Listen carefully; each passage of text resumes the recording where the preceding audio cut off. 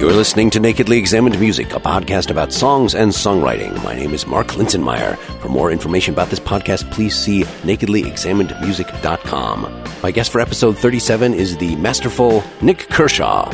You probably know him from his handful of very big hits in the 80s, like this one, Wouldn't It Be Good, from Human Racing 1984. Today we are going to be discussing These Tears from his most recent album 8, that is from 2012, Lost from You've Got to Laugh, 2006, and the acoustic version of The Riddle off of his No Frills 2010 album, the original being the title track to The Riddle, also from 1984. And we'll wrap up by listening to a new single released October 2016, written for charity, the title track from the Prostate Cancer UK's A Gift for Men United. The song is called Men United. More information can be found at nickkershaw.net. I will have played, during my intro words, a little bit of Wouldn't It Be Good, of course. At least in the US, that was the thing. That was the one that we knew. Yeah, there was pretty much only one. In fact, I've played it live in multiple lineups of my band. That's how much I enjoy this song. Very cool. But I gotta say, having been introduced now to these newer albums, this should not be a profound thing, but you've gotten better. It's a normal progression of craftsmanship. I don't care if these songs were not giant hits. These are very good. Yeah, that's kind of what's supposed to happen, though, isn't it? I mean, in any other trade or craft, you start off not knowing what you're doing and slowly learn how to do it. And you get older and you get more experienced and you get better at it. But that's not something that's really appreciated in this business, I don't think. Well, and it might be especially acute in your case because from first blush, it seems to me that your earlier songs are not, maybe they're just not early enough. They're not steeped in teen angst that is irreplicable now that you're older. Yeah, I guess so. But those early successful ones were, I wasn't that young then anyway. I was kind of mid-20s. So I kind of, my teen angst was kind of dealt with in private or much earlier on when no one was listening. Well, let's get pretty quickly to one of these new songs from 8, 2012, These Tears. Do you have any introductory words about this musically, thematically, before people hear it? Not really. I guess the 6/4 bit in the verses, I kind of keep gravitating towards 6/4 quite really in the recent years. And I mean, there was a song on my To Be Frank album called Wounded, which is in 6/4 as well. And it just seems like a really great time signature because you can it's got a tempo to it. It kind of gets to the beginning of the next bar, not as quick as you would do if you were in 4/4, but you're not hanging about for 2 bars. It's just a kind of a nice tempo. It's a rhythm of lyrics that I keep coming up with. It's just, and I sort of hear it in my head and I think, oh, that's 6/4 again. Why do I keep coming back to that? But it just kind of works. It just kind of speeds things up along a little bit. Yeah, well, and this one is especially interesting because when that's introduced, the beginning of the verse is before the beat actually starts. So it's like you're doing a pickup note, but it lasts, I see tears running down her, and then it's like the verse actually starts. Yeah, see the tears run down her face, and that's the first beat of that 6/4 bar, yeah. All right, I need to resist getting too far into it. Let's just play it.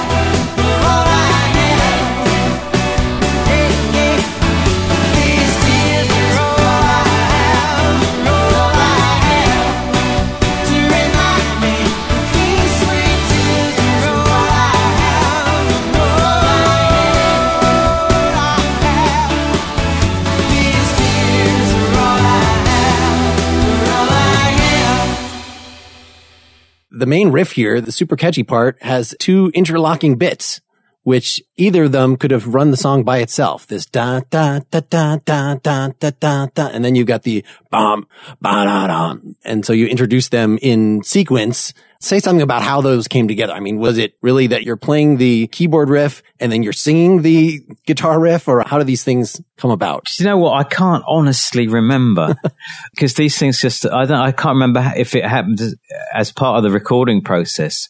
Like I recorded one, I've got one part together and then the other kind of locked in with it because it's kind of an answer part. Or whether it's just in my head in the first place. Because I do quite often hear things in my head as a complete thing. So I'll hear a bass line or I'll hear a guitar part in relation to the keyboard part or whatever. So that it could well have come like that in the first place. I just listened to you on the Soda Jerker podcast, which I will refer listeners to, so we don't have to repeat all that stuff. But one of the things that came out clearly in that was that unlike many artists who might just be strumming a chord progression and then singing stuff over it, which I know you do that too, but that you often have a melody first, a melody clearly in mind, and then that's the thing that carries through while you're then doing a lot of mucking about on chords underneath it. That gives you a certain freedom that you can change keys in crazy ways. It's not just that you have this strange chord progression that then you have to come up with some kind of melody that actually works over that, which might be unnatural. No, it's the natural melody comes first. So for instance, when I do that, I do a lot of walking around and just humming something. But then I find when I sit down, it's actually the dumbest possible chords. It's actually chords that I would have been insulted if I just sat down and it's like a 1-4-5 thing. But so maybe it was the dun, dun, dun, dun. Like that's the main catchy thing. That can be a curse as well. I do exactly the same thing. I'll think of this great melody in my head and I'll think of the chords around, or I imagine the chords. I can usually work out what they are in my head anyway, because that's quite easy to do. But then I'll sit down with an acoustic guitar or whatever and actually strum it and vocalize it. And I think, but like you, it's those chords again. I keep coming back to those chords. And then try and mess it up. Yes, throw in a ninth. Make the key go up. Do something. Whereas quite often, I have found over the years that quite often actually, no, it's all right. You are allowed to use those chords. It's not like they're kind of been banned under the Geneva Convention or anything. You are actually allowed to use those chords. But I do struggle with that sometimes. I kind of think, well, this is a bit normal. This is a bit ordinary. Can it be any good? But quite often your first instincts will right. But sometimes, I get as part of a tune together. I don't hear where it's going. I don't know where it's going to go. It might go off on a tangent somewhere. At that point, I might sit down on an acoustic and try and let the melody lead me somewhere else harmonically, really. That's what happens. So one of the songs we're going to talk about, our third song, is going to be from your No Frills acoustic album. And a lot of the live stuff I was looking at you doing was in that format. Is the goal, even for a song like These Tears, which obviously has a very hummable melody, is it still that you could present it in that sort of setting, at least you by yourself on a piano or you by yourself on a guitar, and it would still sound like something? Or is this in particular one much more dependent on that rhythmic drive and having the ability between the choruses and the verses to fill out and add the extra high synth to add the textures? Yeah, and there's a production element to it as well. I have played this live. I've played it with the band. I've never attempted it on an acoustic. I don't think it will work. I'm always going to be writing songs that do work on acoustic, and I'm always going to be writing songs that don't. I don't kind of worry about whether they are or not at the time of writing, really. But I made quite a cross for my back, really, trying to recreate some of the old tunes on an acoustic, because they are quite difficult to stick onto an acoustic guitar, because they were basically written in my head, and the chords do go off in all sorts of directions, and it just makes life a bit difficult when you want nice open chords on an acoustic and stuff, and you can't really do that. Yes, without retuning a bunch of times during the song or something to have things. I think we're talking about the riddle later, and then the riddle being a case in point, because on the record it actually modulates a semitone so that the end choruses are in G minor, but the first two choruses are in F sharp minor, and it modulates at the start of the middle eight section. But I don't do that on an acoustic, because it's just much easier to stick a capo on the third fret and do the whole thing in G minor. So there's a subtle little difference right at the beginning of the middle eight where it doesn't actually go where you think it's gone. So bringing back to this song, is it one of the advances of being a more mature songwriter that you don't feel the need in this song, like to throw in quite as tricky chord. I mean, you've already got the 6/4. I've already got the 6/4. You don't have to pull out all your ammo in one song. You know, you don't have to do stuff because you can. That is something I have learned because after the first couple of albums, I became aware that I was getting a reputation amongst musos for doing just that, for being quite adventurous harmonically. And it became a little bit of a badge for me. Then I'd start writing and I'd deliberately just do something because it was clever. And I think, oh, they'll love this. Those guys will really love this. So, and it was the wrong reason for writing a piece of music, because it's like writing a piece of music because you want the people to think how great you are, which is not, so wrong. And it kind of messed up a few pieces of music as well, because you just have to learn when to do it and when not to do it, when it's the musically right thing to do and when it just isn't. Sometimes you just have to leave things alone because they work. Yeah. So the thing that's immediate and powerful that makes this sort of the quintessential pop song is this. My son was comparing it to some big Coldplay song, the Vita. Yeah. Regardless. So that's the foundation of the song, right? Is the actual story of the lyrics. How does that come into it? Was this a pre-existing idea that you glommed on, or was this something that you were kind of making up as you were going along, trying to come up with? It's one of these words and music ones. It's where the words sort of came as part of the melody. I can actually remember what I was doing when it came into my head. I was walking my dog across some fields and I just started singing it in my head. I just started singing These Tears are all I have, and then the rhythm of the words. And I think that pretty much most of the words were there in that chorus. I wasn't absolutely sure what the hell it was about. I probably don't have any more, but it would have been stuck on my iPhone as I was walking the dog. It would have been put on there, and I probably forgot about it for a few months, as I do, and then I'd just be wading through bits and pieces on my iPhone and come across that. And I just remember listening to it off the iPhone and thinking, well, the words are there, and this is pretty much ready to go. Why don't you just write this song? So that was that. And now all I had to do then is find out what the hell I was talking about. So do you try to sketch out when you've got a story song like this? Do you try to, like, I had another guest on, this guy from a band called Beauty Pill. Yeah. Who, he was telling me then details of the story that didn't make it into the song. I'm like, this is way more narrative thought that I put in, when I'm putting in lyrics like this. Is that the way you err, or is it more, it's vague and maybe I better make this a little more specific? Yeah, because you can't write. I've learned over the years to try and write just like a little microcosm of what you're writing about. It's the little things, not try and say everything about everything in one song, because you end up probably saying nothing. And just stay on message and stick to a very specific point. And the point in this song being that the only thing that keeps this girl connected to this guy who's gone, whether it's from a bereavement or a relationship breakup, it doesn't matter. The only thing that still connects her to him are the tears and the act of crying and the act of that's where she's with him in that moment. And just to try, not necessarily to explain it, but just to try and put people in that moment. If you have to explain a lyric within the lyric, then you're probably not writing a very good lyric. You just have to put people in mind of what she's thinking and where she is, really. Now, for some reason, I had a more convoluted interpretation. I'd love to hear that. Which was that she's in a relationship with some bastard. Yeah. And the tears are somehow the coping mechanism.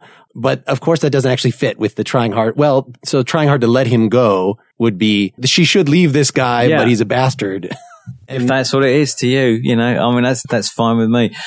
No, but it's just, because I had to go and print them out because I couldn't remember them when you said you were going to do this. And I obviously had to listen to the tracks again because I don't hear them that often. The epitaph thing wouldn't work as well unless it was like she's planning on murdering him. Yeah, but she does, it's like she doesn't want these tears to stop. She'd rather he was there than not. But that is basically saying that he's not physically there, but the only way she can be there with him or he can be there with her is through the act of crying. That's why she keeps crying, and they can be his epitaph, and if she didn't cry, she'd laugh. Yeah. And that makes the juxtaposition of the words and the music make more sense because it has a sort of I will survive feel in terms of it's a kind of exultant main riff. The tears in this sense are kind of a good thing, are a comfort. And it's just the act of her letting go or trying to. That's all it's about. It's a very small thing. But I found it easier to write about the little things over the years than it is to write about the big kind of world-shattering things. I guess, is there anything in particular I think our second song, Lost, is going to be a better example of this, just in terms of the elaborate studio production but you've certainly got some here. And it seems more a matter of there's a bunch of elements that you could, have all at once that are in the main riff, but instead you back off a little bit. So at around 2.5 minutes in, so at the very beginning, again, you start off with the single note guitar line, guitar bass doubled, and then have the keyboard. Well, on halfway through, you sort of switch it around and take that away so that the bass and the distortion guitar are just punctuating only. So you can hear a little more the main, well, I was going to say keyboard riff, but I think it's actually guitar and keyboard in unison, right? The da, da, da, da, da, because it sounds like when you're 2.5 minutes in and that happens again, that actually the high string keyboard is not even in there. That's sort of saved for now we want to hear an octave up. But you've got a couple layers of keyboard. Either it's a couple layers of keyboard or you jump up an octave. Now it's the big part. Yeah, I meant the keyboards, yeah.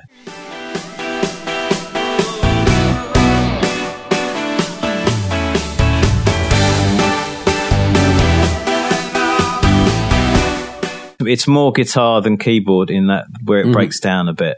And it's a very kind of understated keyboard where the big sort of synthy, fizzy keyboard doesn't come in until the whole thing kicks in a few bars later. And then at the end, you kind of do the same thing where you've got this, you've got a really actually nice, well, it's pretty subtle. So are you playing everything on this? So you're playing the bass and everything? Except the drums, yeah. No, Paul's playing the guy. Paul Geary playing the bass on that. So the bass in particular, really serves the song. I know some of your early stuff, you really like fancy bass lines, which I, as a bass player, appreciate. But, it's really following the thing. And finally, right near the end of the song, you let him kind of open up just a little bit.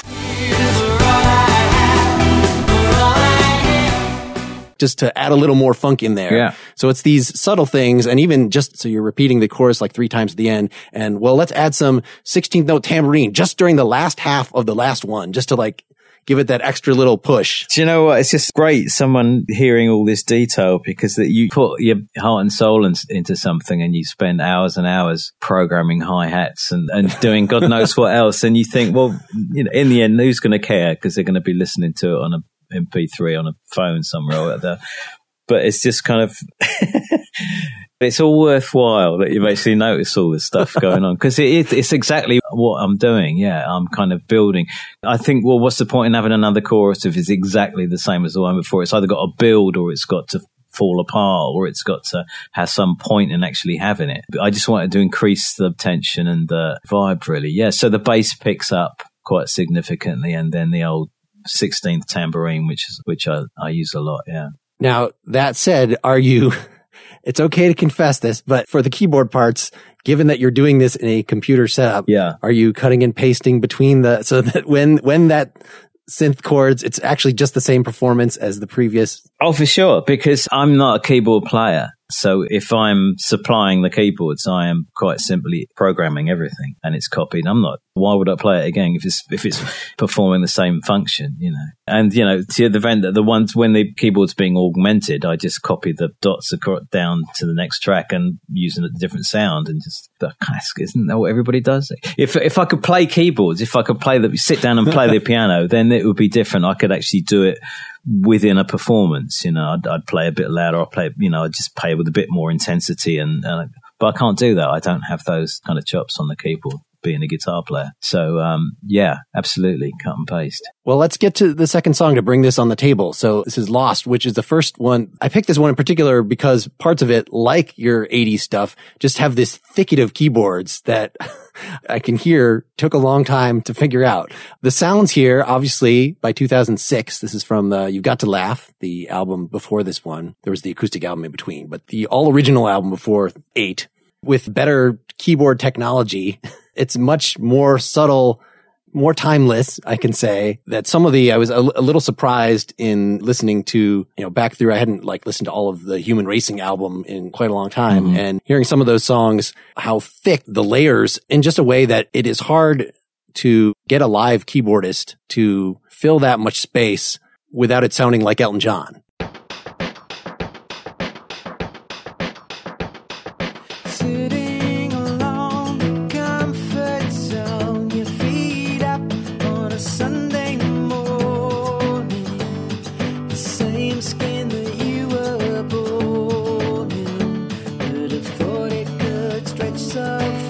There's nothing wrong, the football's on, it won't be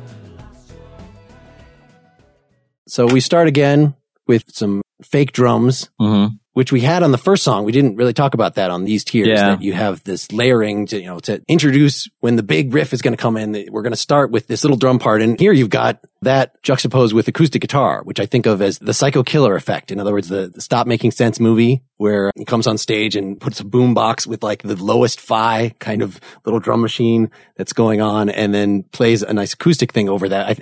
Seems like David Gray maybe is a guy that kind of popularized or, brought that back.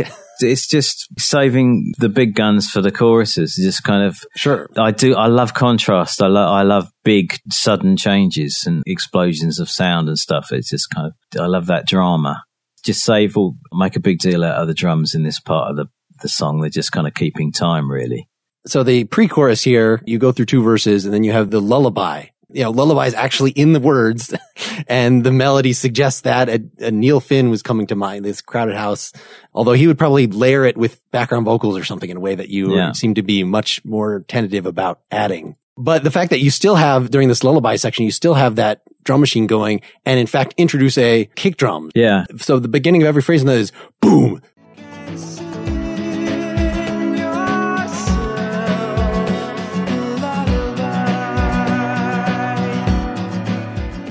Well, it's just to let you know he's there. It's he's there and he's going to be coming along any minute. This drummer's going to come and start giving it some. Yeah, I just like that tension and so something's about to happen and then it happens. Yeah, it's quite gratifying when you're expecting something and then it does actually happen. Right. And then the giant chorus comes in, which I almost went with the song right after this. Oh, All About You. Yeah.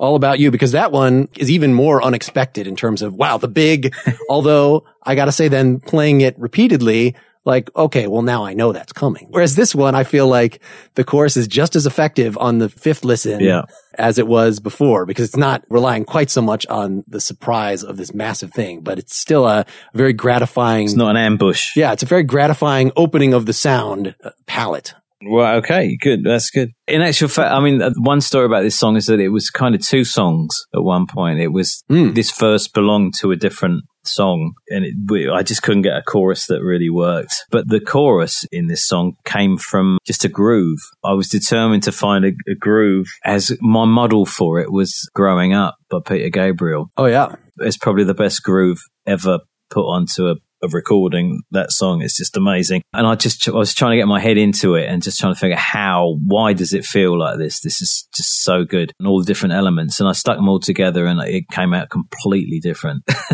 And I failed miserably to copy the groove from Growing Up, but it's a groove of its own that I ended up with. And I thought, okay, that's fair enough. And again, I didn't have a lyric. I didn't know what it was about. I just had a groove and I just stuck the 2 together because they just happened to be the same tempo. And I thought, well, this kind of works. And then the Lost thing kind of came from somewhere. I don't know where it came from because I didn't have any lyrics for the verses either. But those 2 pieces of music kind of got stuck together from 2 different songs. So which one did the pre-chorus belong to? The lullaby part that belonged to the verses? Yeah, that belonged to the verses, yeah. You find yourself with a pre-chorus, but then where's this going? Where's it going? And it never got anywhere. You could have put the chorus from All About You musically right after this lullaby, like it would have worked just as well in terms of it needs to open up and do something pretty. Well, you could probably choose any chorus of any song that's ever been a hit anywhere in this tempo and stuck it in there. And it would have, it's all down to familiarity, isn't it? If you're just used to hearing something, then it belongs there. Because that's the thing about writing a song as well. Because when you're doing it, it's all new. It's new to you, or you're trying.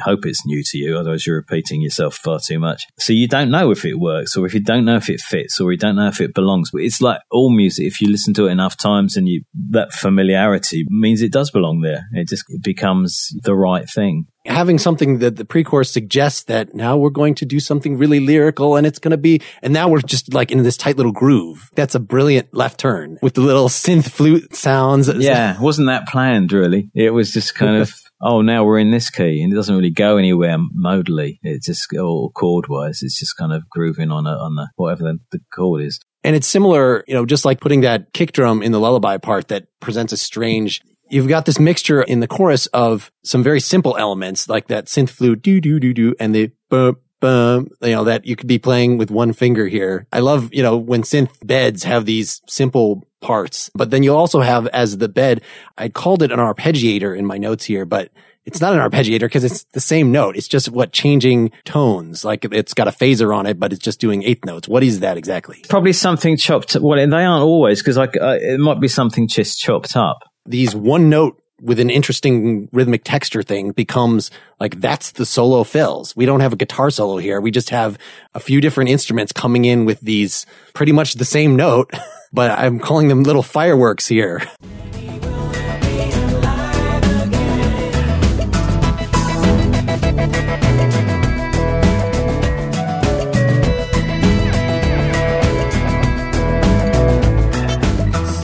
Yeah, I kind of struggled with it a little bit. I always want to put in some kind of musical, lyrical theme or something, or something to fill a hole. Do you know what I mean? And I kept thinking it wasn't finished. A lot of the time I kept thinking I'm going to have to put more stuff on it. But then I left it alone for a bit and came back a few weeks later and sort of played it. And I thought, actually, this is all right. This is interesting enough. It's doing something, yeah.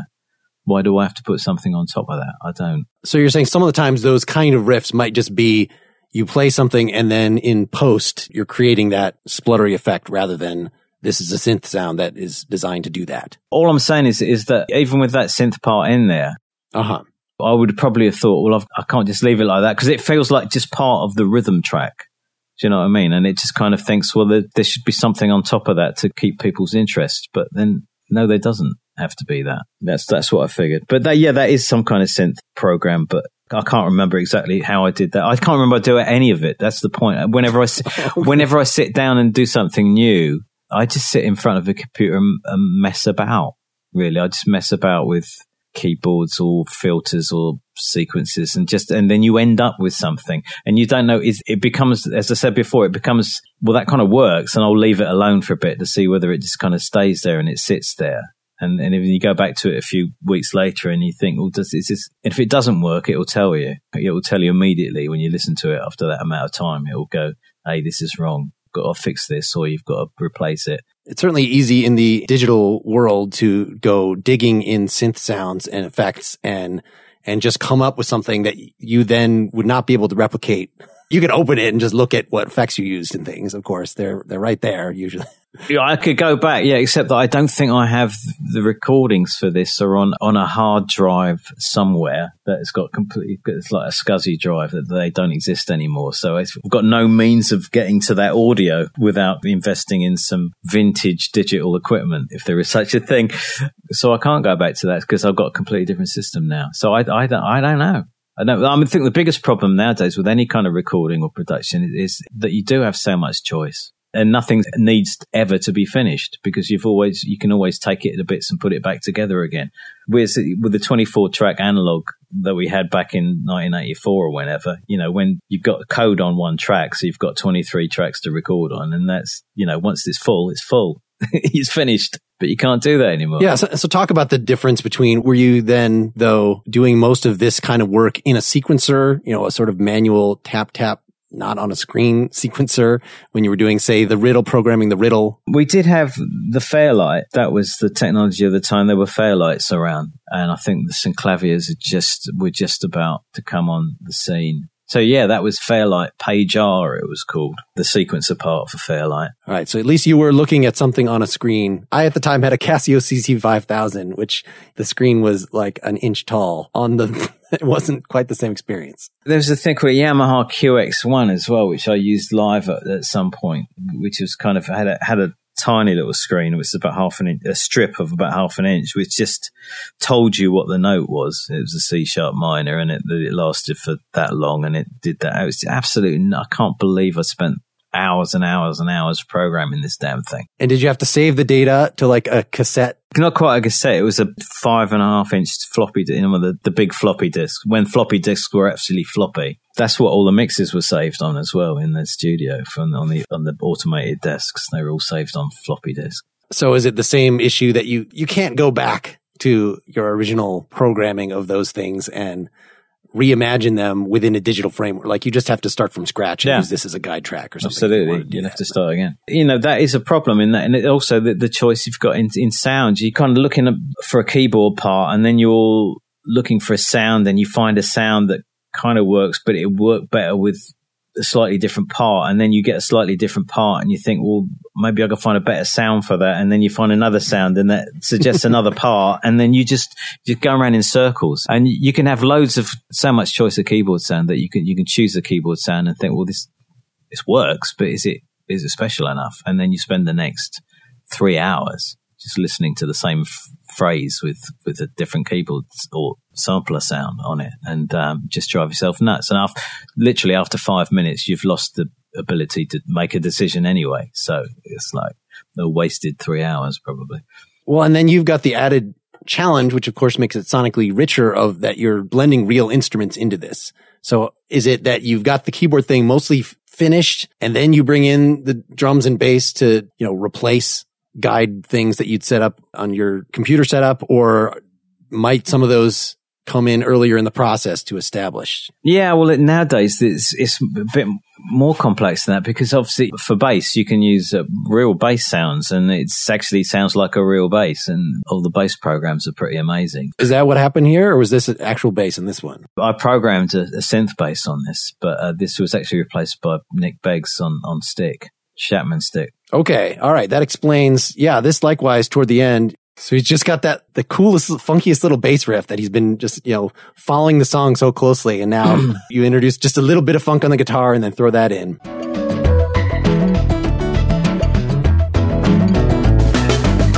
I'm a bit of a control freak as far as kind of other musicians are concerned. A lot of the time, I've got a very good idea of what I want, and it's already on tape. It's either a fake bass or a fake drums or whatever. And the person comes in and they'll start by just to get the hang of the song, just kind of cop what I'm doing, and it'll sound different because someone's actually playing it, and that's what I'm after most of the time. But sometimes, you're using all these great players and you think, well, it's just crazy not to just let them rip every now and again. So I try and give musicians a little bit of space to do their thing. This is your space to do your thing, Nick. And he did.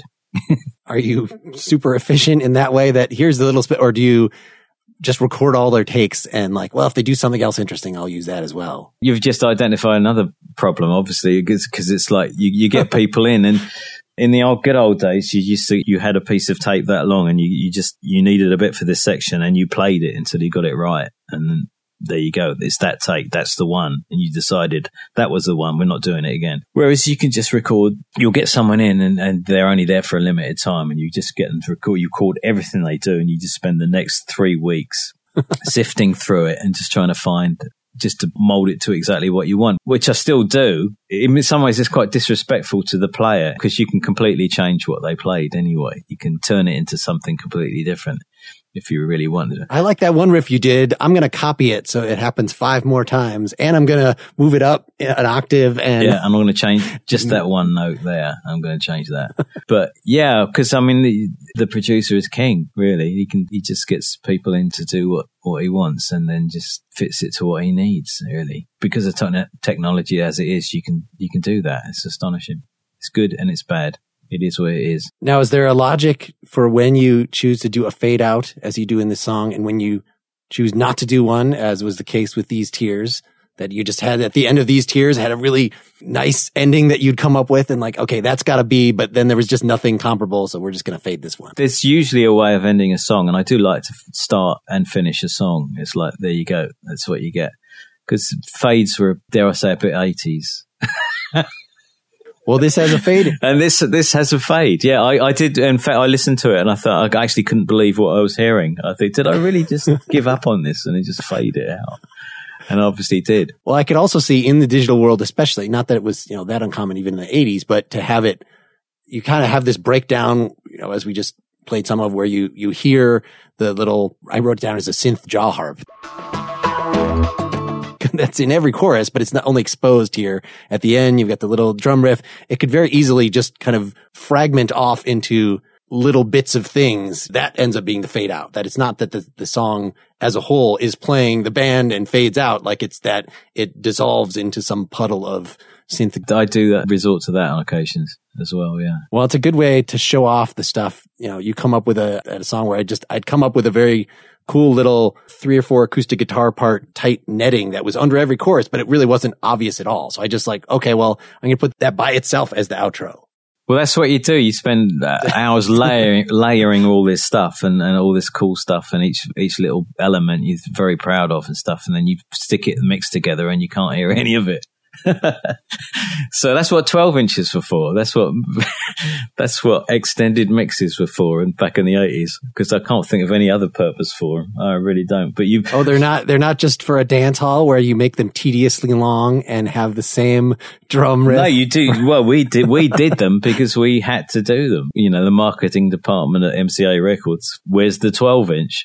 So you'd have to turn a song that was written as a 3.5 minute, 4 minute song into a song that's 7.5 minutes long. And the only way you can do it is that, really.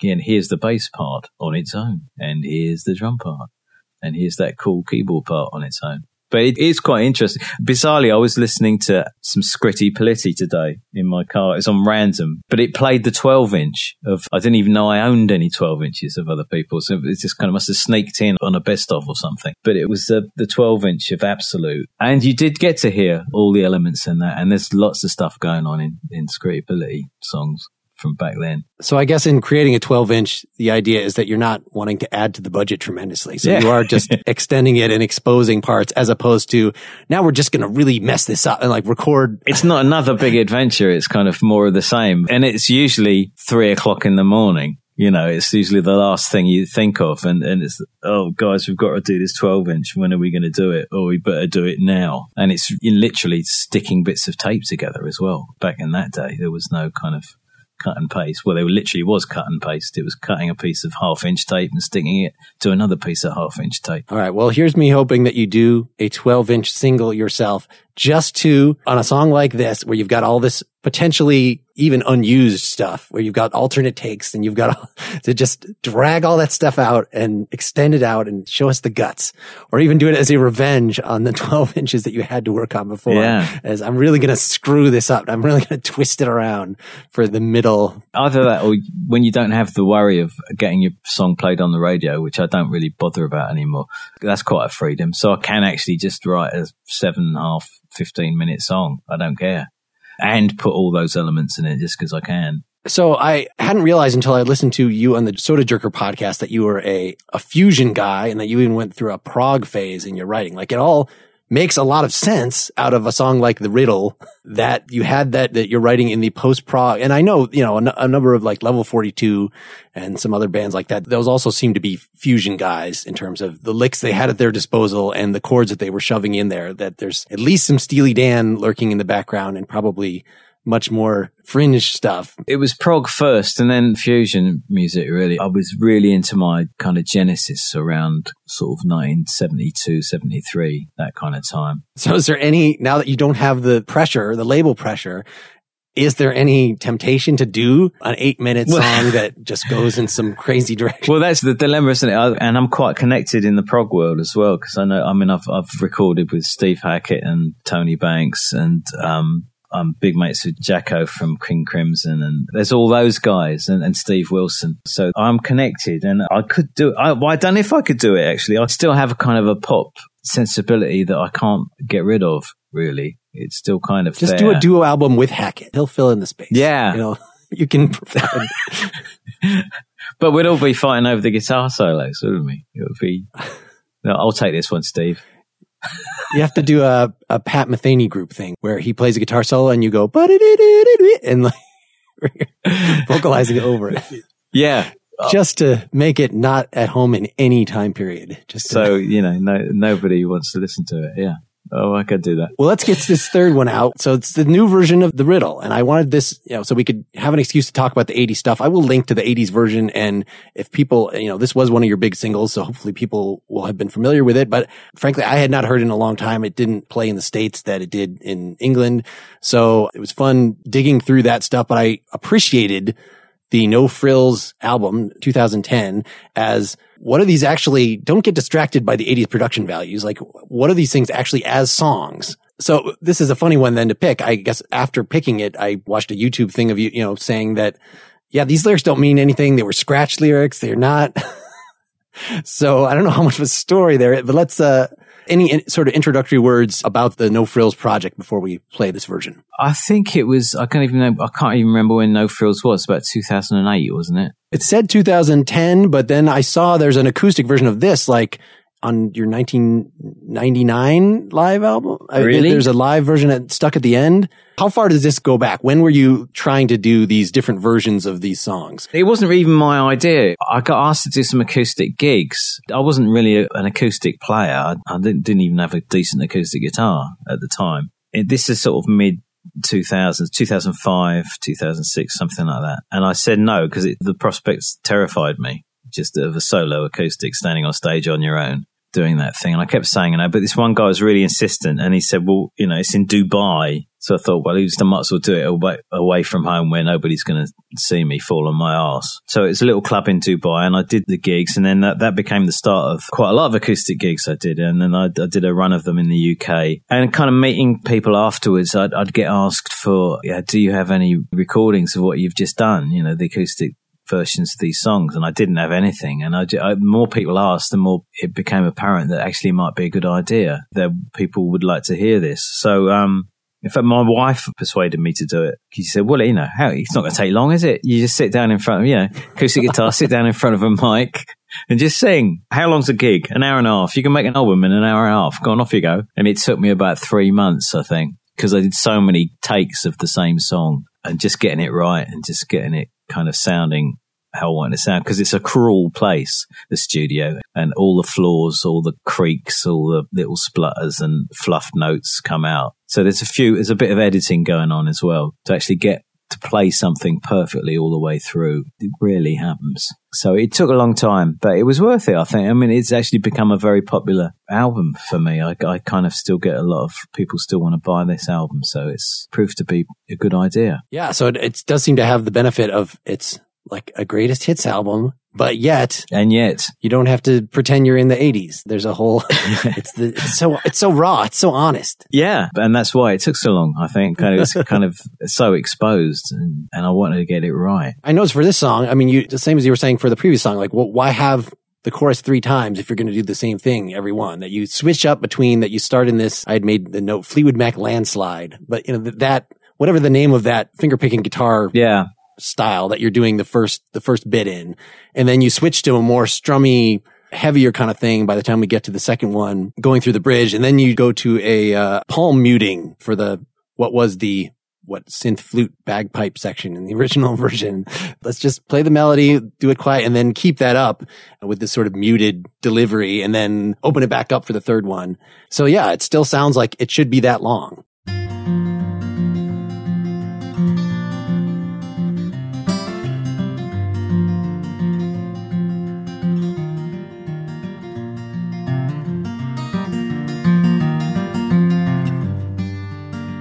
I got 2 strong arms, blessings of Babylon, time to carry on and try for sins and false alarms. So to America the brave,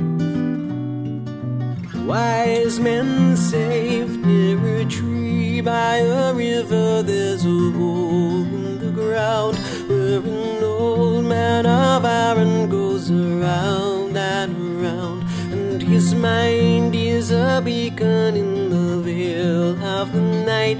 For a strange kind of fashion, there's a wrong and a right, but he'll never fight over you.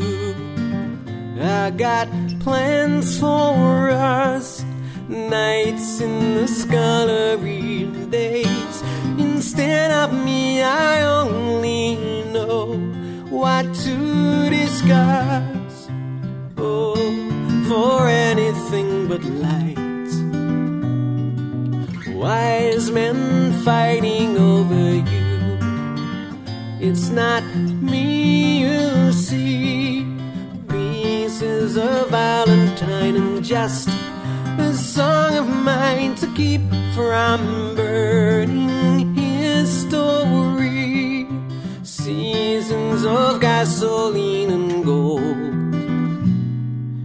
Wise men fall near a tree by a river. There's a hole in the ground where an old man of iron goes around and around, and his mind is a beacon in the veil of the night.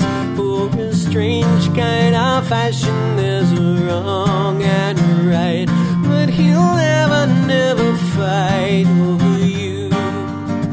I got time to kill, sly looks in corridors without a plan of yours. A blackbird sings on Bluebird Hill, thanks to the calling of the wild, wise men's child.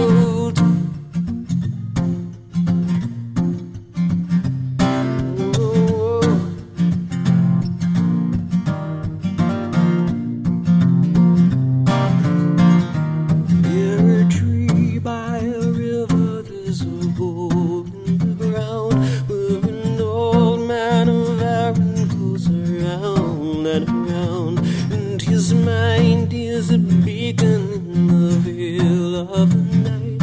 For a strange kind of fashion, there's a wrong and a right, but he'll never fight. Near a tree by a river, there's a hole in the ground where an old man of iron goes around and around, and his mind is a beacon in the veil of the night. For a strange kind of fashion, there's a wrong and a right, but he'll never fight over you.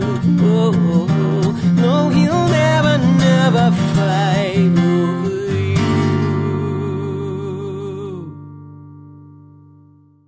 I know it's No Frills, but I find it difficult to see how you could resist just, it's still very honest and acoustic if I just layer myself in a background vocal or four over this. Just, why not?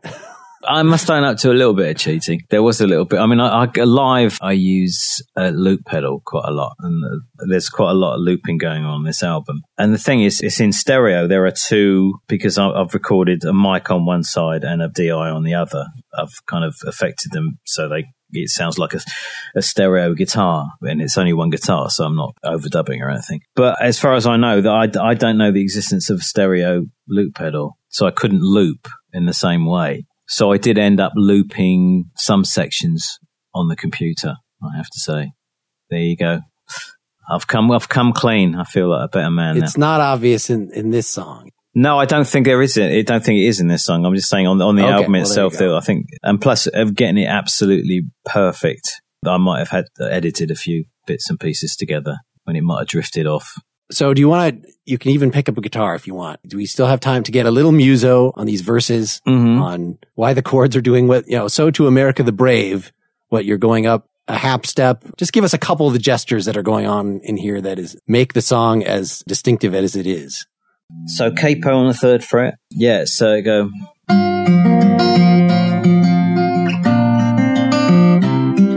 I got too strong. So to America the Brave.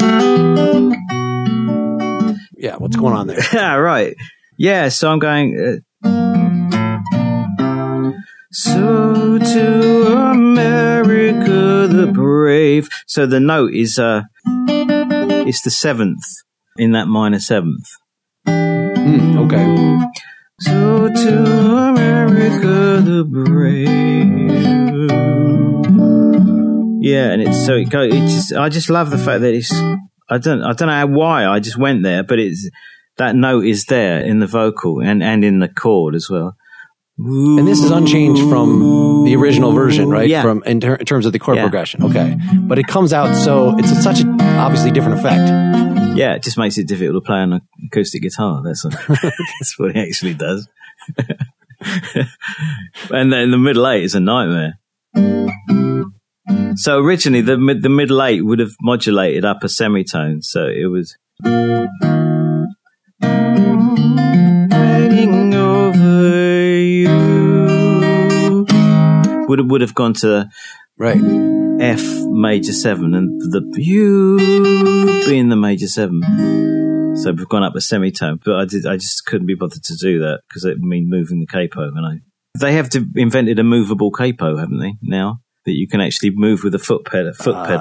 Yeah, I'd like to see one of those. If not, they should, because then I can change key. But instead it just stays on E minor. Got time to kill. Slidewalks in corridors without a plan of yours. A blackbird sings on Bluebird Hill. Thanks to the calling of the wild. Wise men shall. We're back where we were. But too many chords. What was I thinking?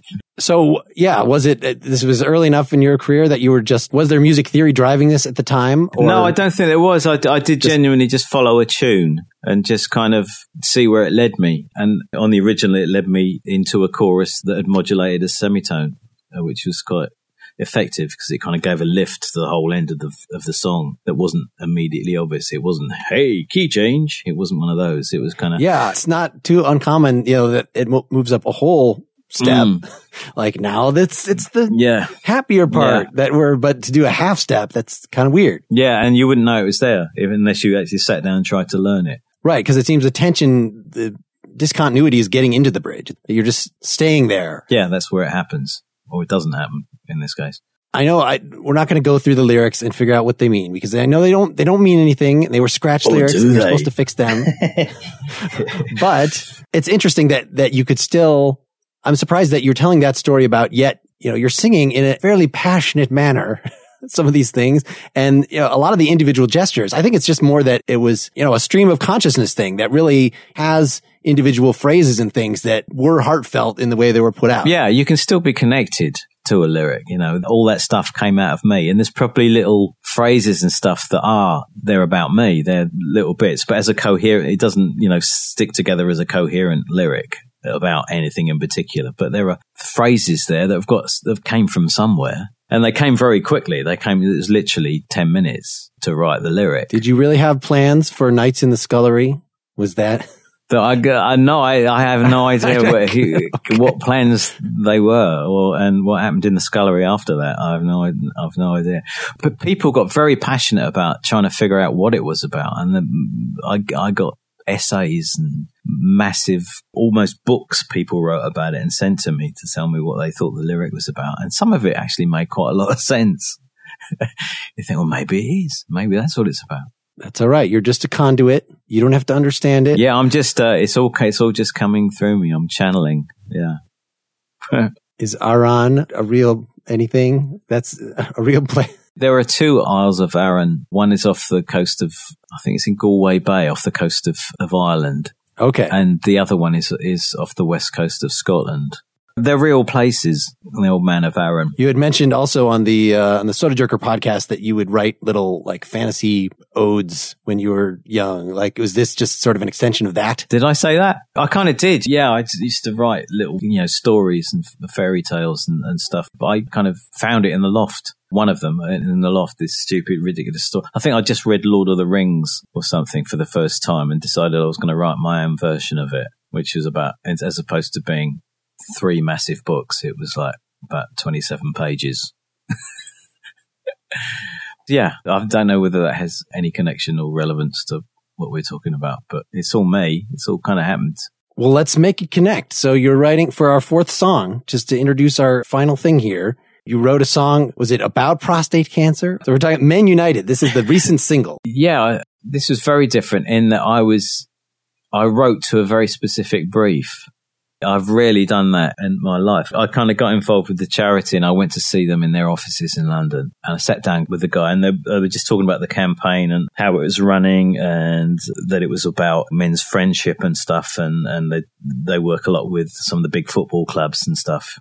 over here, some big soccer clubs and pubs and places where men hang out and talk to each other and about men's relationships, rather than me sitting down and writing a song about prostate cancer, which is, not going to be the easiest thing to get across. So it was obvious that I didn't want a song about prostate cancer. Make sure to check your, public health. Yeah, absolutely. Where to put your finger and all that kind of stuff. They already had a strap line of Men United. That was their thing. That was what it was kind of emblazoned across a lot of their literature and their campaign things. So I just said, well, do you mind if I use the strap line? It just kind of lends itself to a lyric. Can I just write a song called Men United? And they said, well, yeah, great, that'd be great. And it was a very easy song to write, actually, because I just wrote about me mates. Changed their names to protect the innocent, obviously. Is it a sign of how authentic the song is, of how much you go to that accent? There's a different form of Britishness in this one. It's just a little bit, I guess, because it is a British charity and it's kind of, and I do go in and out. It's a really interesting point, actually, the whole accent thing, because I've become more English, I think, the longer I do things. But then you'll find a song that just doesn't fit Englishness, and you'll just find yourself singing in a kind of mid-Atlantic accent, or you want to rhyme with Bath or with something and you can't because it's in so you do it in an American accent to make it rhyme or whatever. So yeah, but this is particularly British, just to connect, I guess, because the kind of people I'm connecting with are guys down the pub and guys at the football game, and so I kind of, it's more conversational. I've sung pretty much as I speak. In fact, I think I've got a few takes somewhere where I just sung normally and I thought, this sounds really wrong, it sounds a bit odd. Why is it not sounding right? And it was because I was just kind of, some words had a little transatlantic twang to them and some didn't. So I think, well, I'm going to have to do one or the other. I'm just going to have to be honest about it and just, this is how it is. And I think it was more likely to connect to people sung like that, I think. Yeah. Well, I think it is good for our culture to have a pretty song with this chorus of Men United, that what that would mean in this particular year where I am in the world is some sort of weird men's rights thing. Like that. No, this is what the connotation should be for a phrase like this, not that. So good job. Yeah. You're going to do some stuff over there at the moment. Yeah. I can get that. All right. Any last words? Anything you want to plug? And is this going to be on a new album? Is there a new album coming someday? Well, there will someday. Yeah, someday. I mean, I am working. They seem to be about 5 years apart, albums at the moment, but I'm constantly doing stuff and constantly throwing away most of it. But, well, I saw you have this whole library of stuff, that you're trying to market for soundtracks and things? Oh, no, that's kind of a sideline. A dear friend of mine called Andrew Sunnix I did some work with him back in the early 90s. He used to run a company that did music for advertising, and I did a few bits and pieces for him then. But he just runs this really neat company called Audio Network, who is an online company who deal with a lot of the major TV companies around the world and just supply music for documentaries and lifestyle programs and just about anything that you want, you know. And I've done some bit of work for him, and it just gives such a wonderful freedom to just not even have to worry about what the song's about.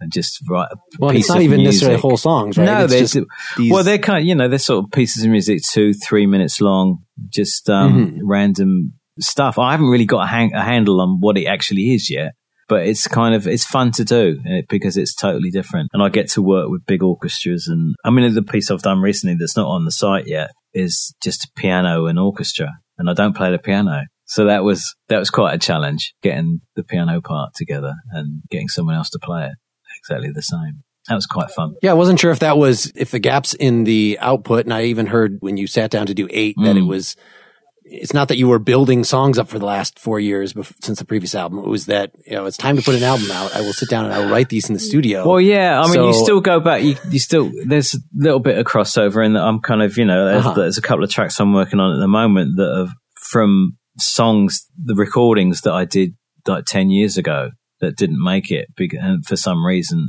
And I'm listening back to them and I'm thinking, actually, you know what, that pre-chorus thing there, that's really good. I could use that, and just breaking a few things up for salvage. So, and just ideas that you've had for years and years and they've sat on an iPhone. You've never done anything with them, and they kind of turn up as well. So it's not all brand new. It's never all brand new, I don't think. Quite a bit of it is new, but not all of it.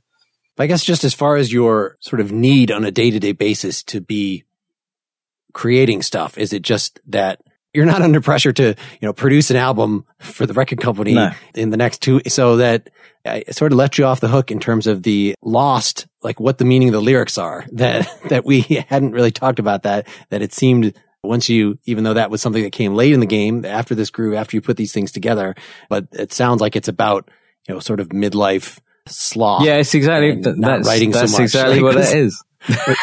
Was that a self-flagellation song at the time of trying to? Well, just a little bit, yeah. But then you put it in the third person or the second person just to kind of throw people off the scent a little bit, and it gives you license to exaggerate or just change a few bits and pieces that aren't right. Yeah. So I wasn't sure if this new thing for soundtracks was the new direction. I know you had, this big gap. No, it's just my head hasn't been in the right place to make a new album, but the time, it will come when it comes, and I've got a few ideas, and it's always work in progress. All right. Well, thanks so much for doing this. I really appreciate your time. That's my pleasure, Mark. Nice talking. Cheers, man. Bye. Bye.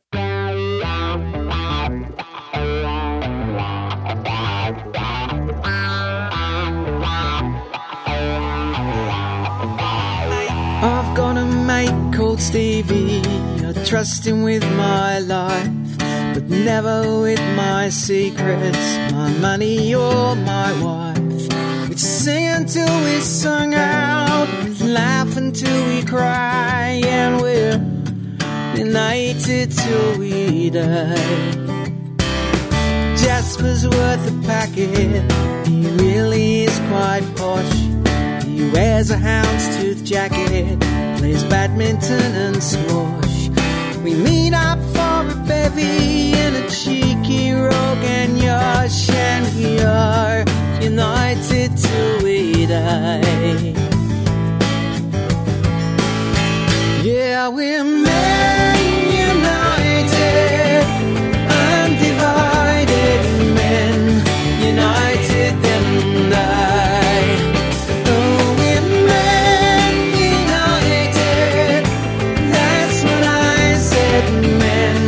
United till we die. Not to mention Waldo, he's ever such a nerd. Can talk the biggest load of balls you've ever heard. But we can hang for hours without a single word, 'cause we're united till we die. Then there's Mental Mickey, as crazy as he sounds. He's difficult and tricky, the king of all the clowns. We've had our little issues, we've had our ups and downs, but we are united till we die. Yeah, yeah, we're men united, undivided men, united them and I. Oh, we're men united, that's what I said, men united till we die.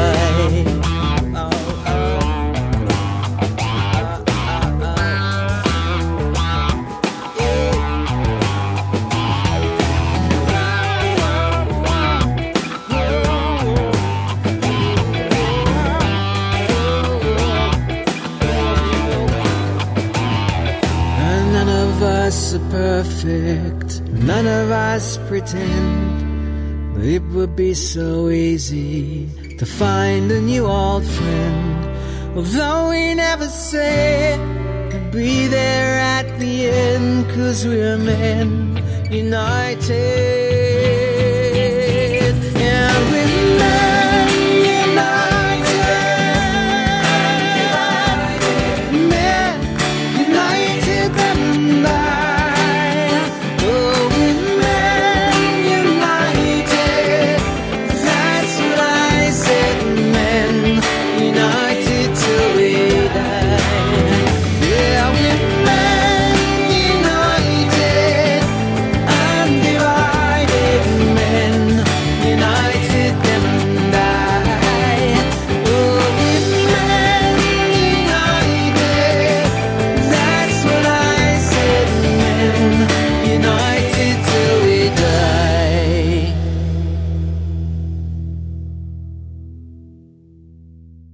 All right, thanks again so much to Nik Kershaw. For more information on him, check out nickkershaw.net. It's always interesting for me to hear when an artist has gone on a progressive musical journey of some sort, and now, being successful, no longer caring about radio appeal, what do? So Nick has guested on, has played around with some of those prog guys, as he mentioned, but is no longer writing something like fusion himself. But a primary part of his methodology is still what he referred to as messing about. He's still experimenting, he's still trying things, he's not staying in his comfort zone, and he certainly hasn't lost the perfectionism that drove his early work. Just describing what it took to record that supposedly easy acoustic album, that he does not just outsource large portions of the production to people over the internet, that he will still go through the effort to having a live drummer or a live bassist come in just to improve the sound of one part that he's already programmed. So while I would of course love to hear more material from him, more than an album every 5 years, and maybe self-consciously trying to pursue some of these other aspects of his interests, in other words, more like my guest next time, Jonathan Sagel from Camper Van Beethoven, who's a guy who's just constantly recording every idea that comes to his head. Something gets made out of it, maybe multiple somethings. But on the other hand, with Nick's method, only the best material makes it off of his iPhone in the first place. So you get less of a sprawling, creative body of work, but you do have consistently high songwriting standards, production standards, really giving everything his all every time. Nick referred to Peter Gabriel's Growing Up at one point, Peter Gabriel being the extreme version of Nick's own tendency. Probably my favorite artist. When will that dude put out another album? In any case, I'm honored to have been able to talk to Nick. I've got a stream of similarly high-powered guests coming up. After Jonathan, it's Ken Stringfellow from the Posies, then Clive Farrington, who's the frontman for When in Rome, and then Glenn Mercer from the Feelies. Please go subscribe at nakedlyexaminedmusic.com or at the iTunes store, where I would be very pleased if you would leave a rating or review. And my music is at marklint.com, or you can look up the activities of my current band, Mark Lint's Dry Folk, on Facebook, which has some recent gig videos, including one that leads off with our acoustic version of Wouldn't It Be Good? So go check that out. All right, folks, keep on musicking. Until next time, this is Mark Linsenmeyer signing off.